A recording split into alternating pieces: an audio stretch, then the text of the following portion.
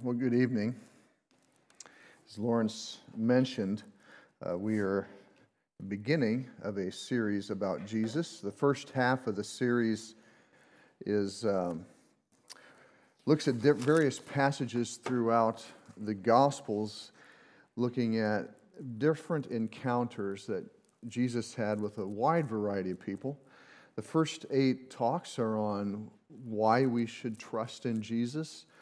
The second series of 8 talks later this spring are why don't we trust in Jesus? What are the reasons that people do not trust in Jesus? So we are continuing that, and the first 2 messages, the first one was the miracle at Cana when Jesus turned the water into wine, and we call that Jesus invites us to his wedding celebration. And then the second one last week, as Deirdre looked at a story of Jesus, and he met the woman at the well, how Jesus fulfills and completes us. So tonight is Jesus heals. Jesus heals us. We need to trust in Jesus because Jesus heals us. So this story tonight is really 2 stories, one of them embedded in another. And it begins with this man Jairus, who is a synagogue ruler, and he has a daughter, a 12-year-old daughter that is dying. Now, there's a crowd of people following Jesus, and so when Jairus comes upon Jesus, there's a whole crowd around him.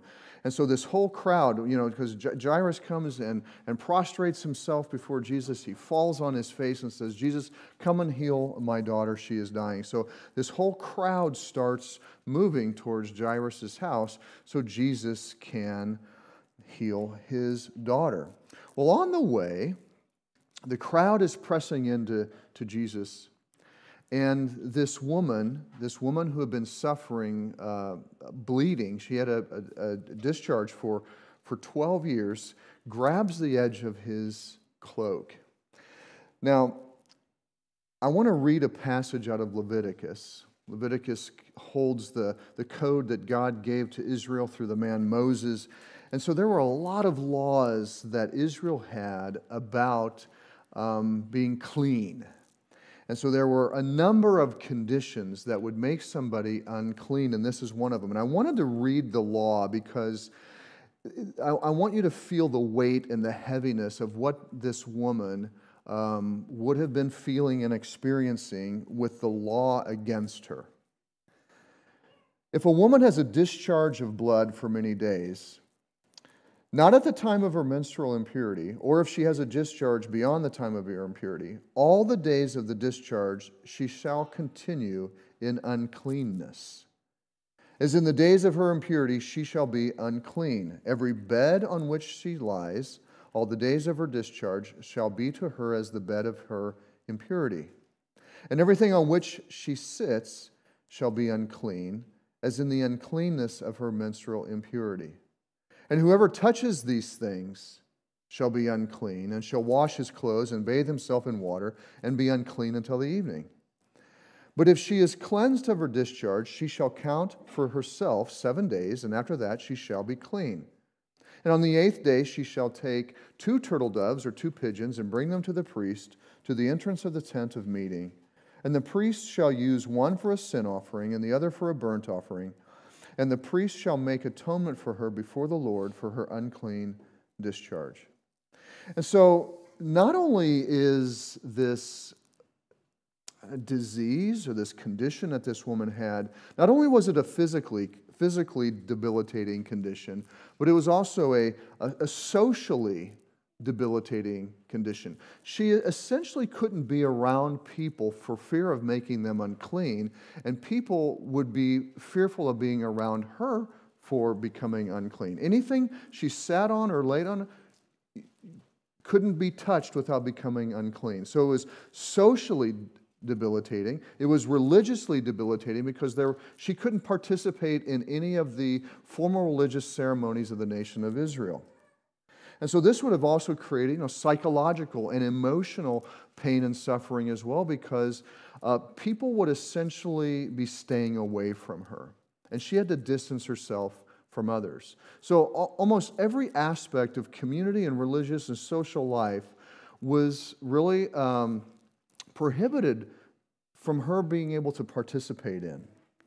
And so not only is this discharge of blood for 12 years, so this has been a long-term experience, great deal of suffering. Not only is she suffering in all of these ways because of this discharge, she has spent every dime that she had on physicians to heal her, to no avail.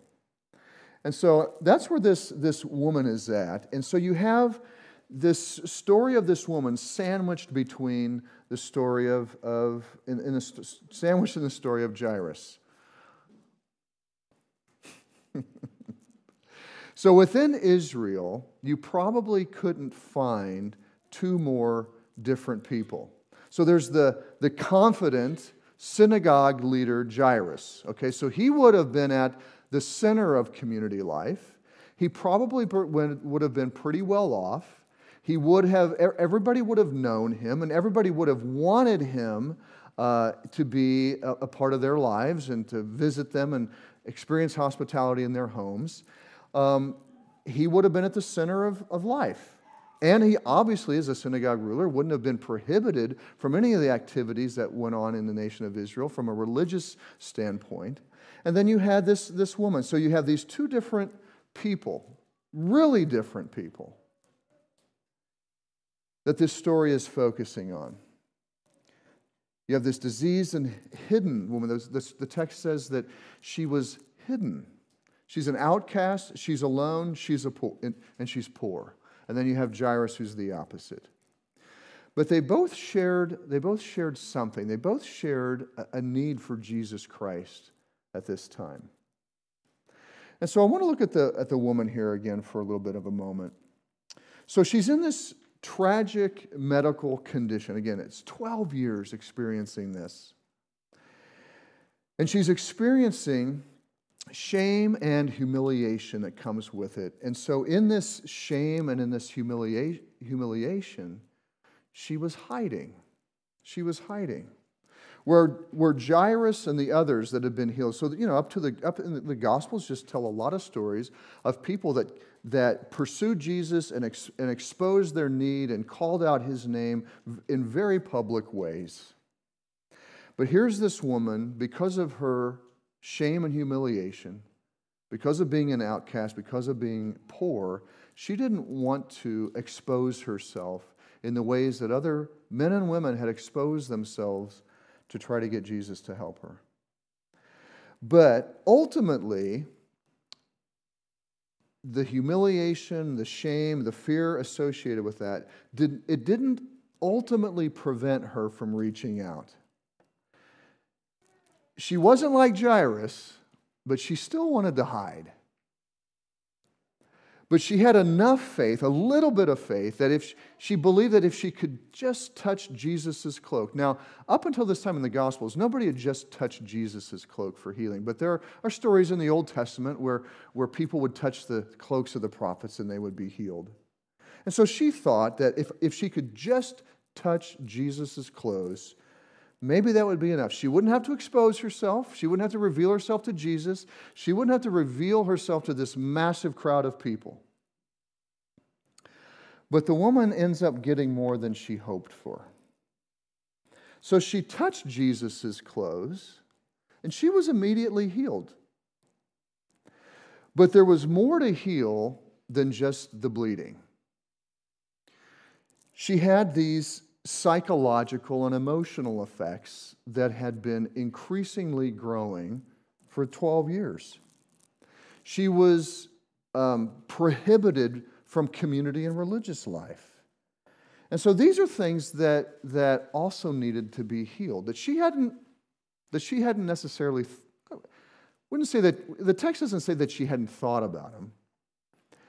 She just wanted to be healed from that physical problem. But there was more that needed healing, and Jesus would have to heal these as well.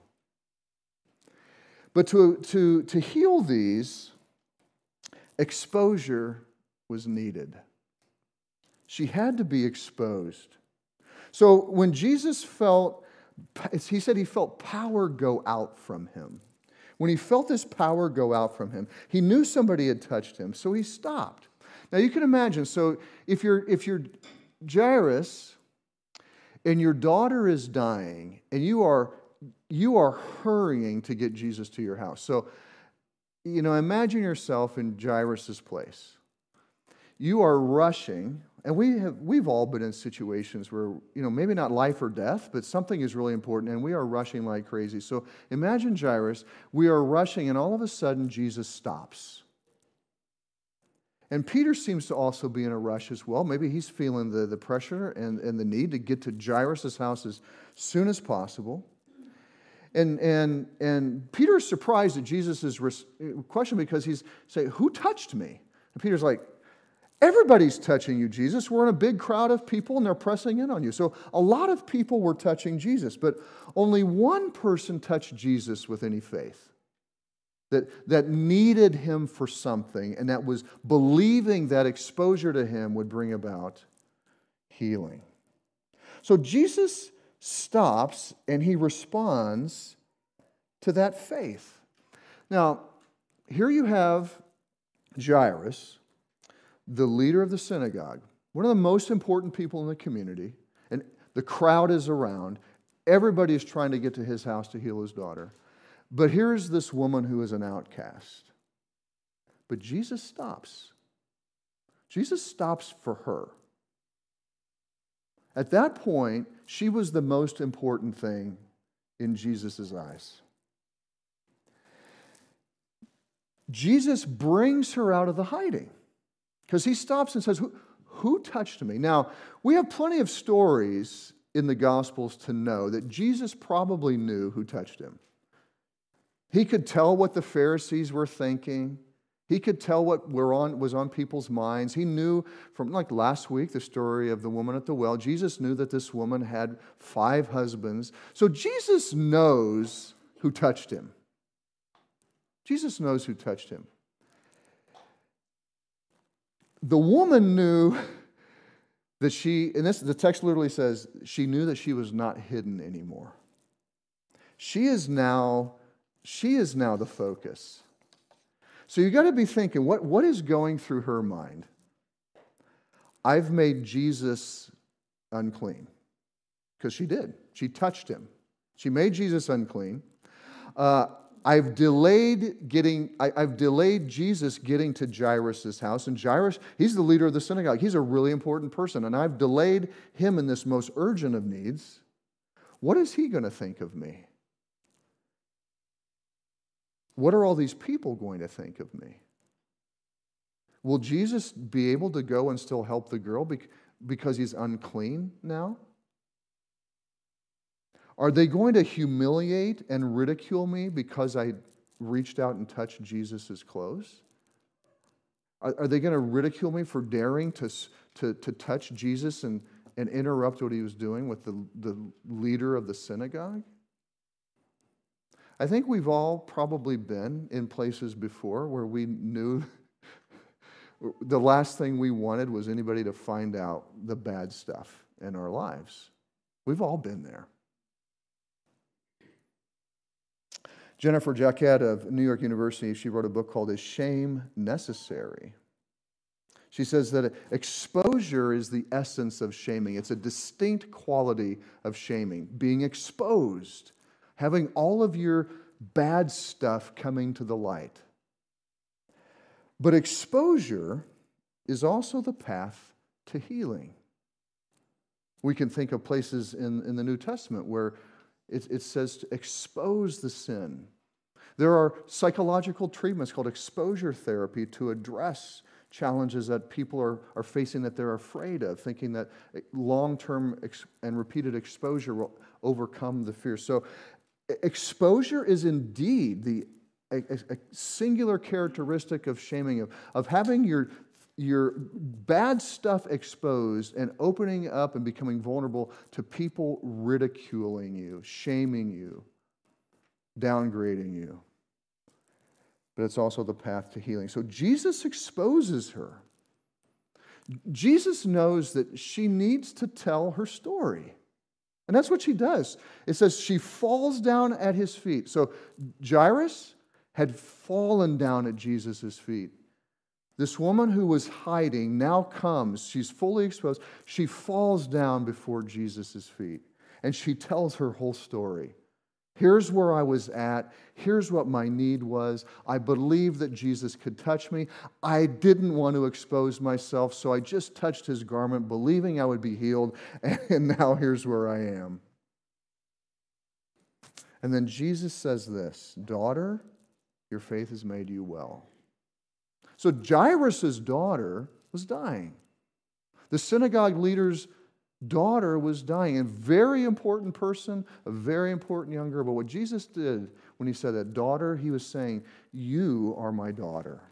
You are important to me. You are just as important as Jairus and his daughter." Jesus loved this woman as his daughter, for she was. Jesus had created her. And only now, after she had been exposed, can she actually go in peace. That's what Jesus said. "Daughter, your faith has made you well. Go in peace." She would not have been able to go in peace unless Jesus had stopped. Unless Jesus had stopped.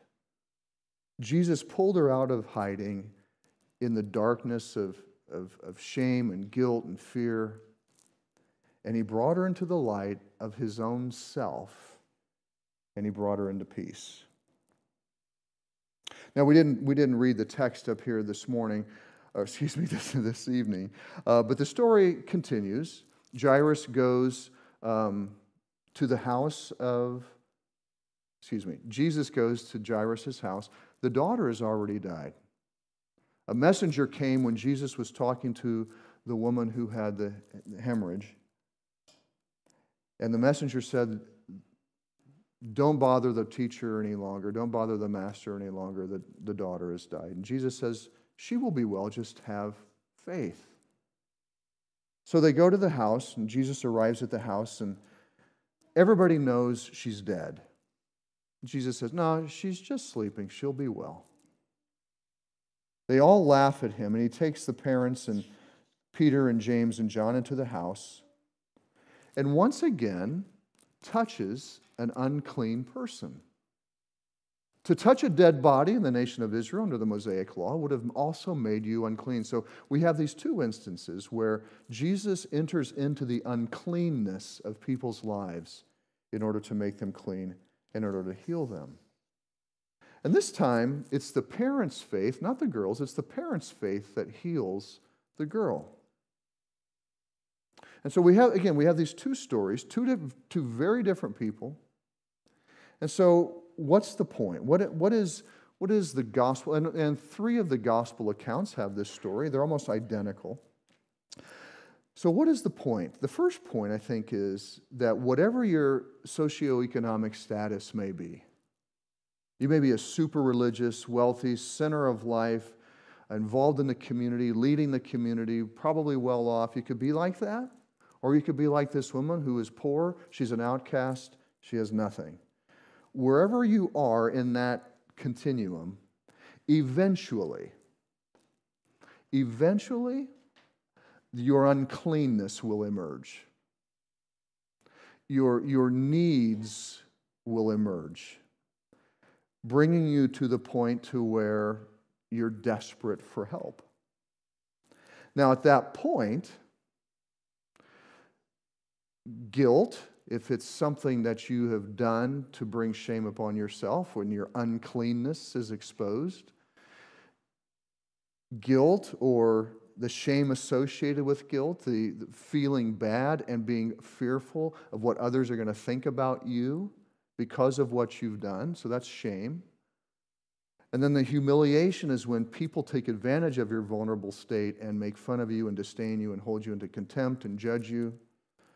And all of the fear associated with that could overwhelm you and you could hide. That's what we can do when we become aware of uncleanness, and I'm just using that phrase in a big way to refer to anything that pops up in our lives that is destroying us and exposes our need. Once we become aware of that, we need to be cautious that the guilt and the shame and the humiliation and the fear doesn't overwhelm us to push us into a dark place. The second thing is that even with the smallest amount of faith, in your moment of recognizing your uncleanness, Jesus will come to you. Jesus will come to you. We can be also like the crowds that never experience His power, that go along with things but never approach Him in faith. So, just reading a little bit so that we could kind of, again, I know that all of us in here, because we're all somewhere on that continuum of the outcast, impoverished woman or like Jairus. All of us have had experiences of guilt and shame and humiliation and the fear associated with those things. So I did some reading on it just to kind of broaden us and deepen us in these things. And I ran across an essay by Vivian Gornick in Harper's, and she asks the question, why does shame and humiliation hurt so much and twist us out of shape? And she asks this follow-up question. She says, at the core, we have a desire to think well of ourselves. Why is it not enough to be fed, clothed, and sheltered, given freedom of speech and movement? Why do we also have to think well of ourselves? And she goes on, and this is an extended quote. She says, psychoanalysis explains that from the moment we are born, we crave recognition. We open our eyes and we want a response. We need to be warm and dry, yes, soothed and caressed, but even more, we need to be looked upon with interest and affection, as though we are a thing of value. Routinely, we get only some small amount of what we need, and sometimes we don't get it at all. The emotional conviction that we are not worthy sets in. From this condition, none of us ever wholly recovers. Mainly, our feelings go underground and we struggle on. In general, doing to others no more harm that was done to us. Some of us, however, are so damaged we obsess over being made to not think well of ourselves, and we become dangerously antisocial. The effort to overcome this primitive state of affairs is what preoccupies analysis, but all too often the endeavor drags on and on and on while our demons refuse to relent. Then therapy begins to feel like a romantic hope of salvation destined to fail. So her conclusion is not that optimistic. A romantic hope of salvation destined to fail. So if you think about this woman and what Jesus did, this woman, she was suffering immensely from the physical condition, but she needed more than just the physical healing. She needed her sense of self restored, that she was valued, that she was loved, that someone was interested in her and loved and cared for her. She needed someone to look upon her with interest and affection. So what would have happened had Jesus just kept walking? None of these emotional and psychological needs would have been met. She would have been healed of her physical problem. But none of these deeper things, which I think that if we would think about it, those are probably the more important and necessary things. It was her faith that healed her, but it was Jesus stopping. So her faith in Jesus, she touched his cloak, she was healed. She was healed. But Jesus stopped. And in Jesus' stopping, that's when the real healing began. She was worth his and the crowd's time. He cared for her. He was willing to enter into her uncleanness. He wanted to restore her dignity. He wanted to restore her place in the community. He wanted to pull her out of poverty. And so Jesus, we see him recognizing where she's at in stopping. And it changed her life. It changed her life. Yeah, she was healed. But just like the miracle of Jesus turning water into wine, the actual healing itself, you read it and you say, wow, that's amazing. But it's when you begin to look at what the miracle is pointing to, or what the miracle is stopping us in our reading and showing us what else Jesus is doing, where we really see the intent of the text, and to really see Jesus' heart for people.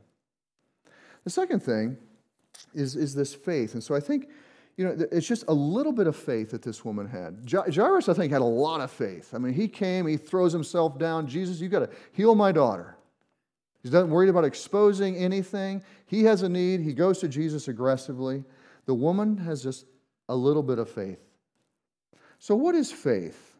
I think if we just look at the text, I think it has to involve some recognition and acknowledgement of need and vulnerability, and some degree of willingness and humility to expose what that need is. So we need something, and we're willing to be humble and expose what that is, to at least a little bit, because we recognize that our efforts, all of our money, all of whatever we've got in terms of resources have not worked.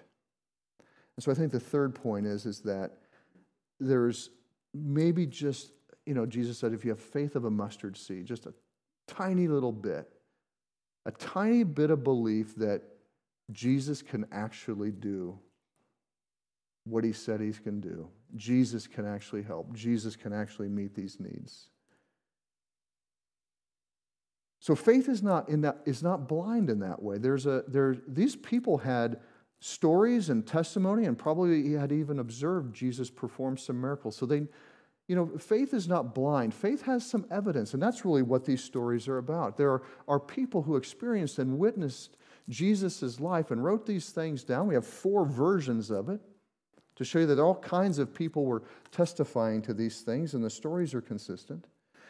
And so faith requires us to, we have a need.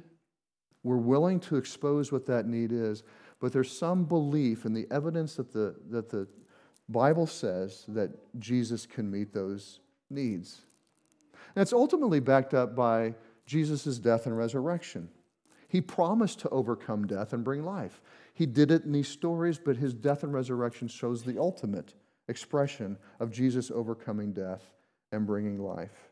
He did it with a little girl and raising her from the dead.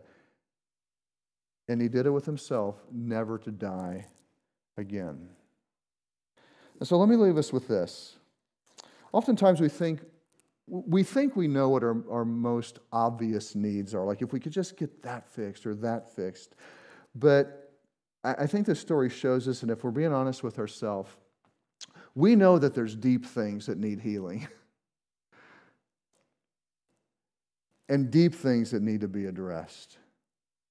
And it's the deeper things that Jesus is looking to address. But it's not just Jesus, it's also his people. So his people, the church, the people that have believed in Jesus Christ and have come into his family, more than likely aren't going to be performing miracles. There are some places at times where the people of God do engage in performing miracles. But the church, God's children, are also called to the work that he did in loving people. And so the church can come in like Jesus. They could show that they're interested. They can enter into the uncleanness of people's lives. They can express love and belonging and help. They can do the thing that Jesus did when he stopped and paid attention to the needs that were present. And so if you're in a place where you are suffering from some uncleanness that's been in your life and you need healing, Jesus can help. But I think for those of us that have known Christ for any length of time, I think we would all have to say that not only will Jesus help us with what we think we need help with, but we'll also get a lot more than what we bargained for, which we recognize and are thankful that we're glad Jesus does those things as well.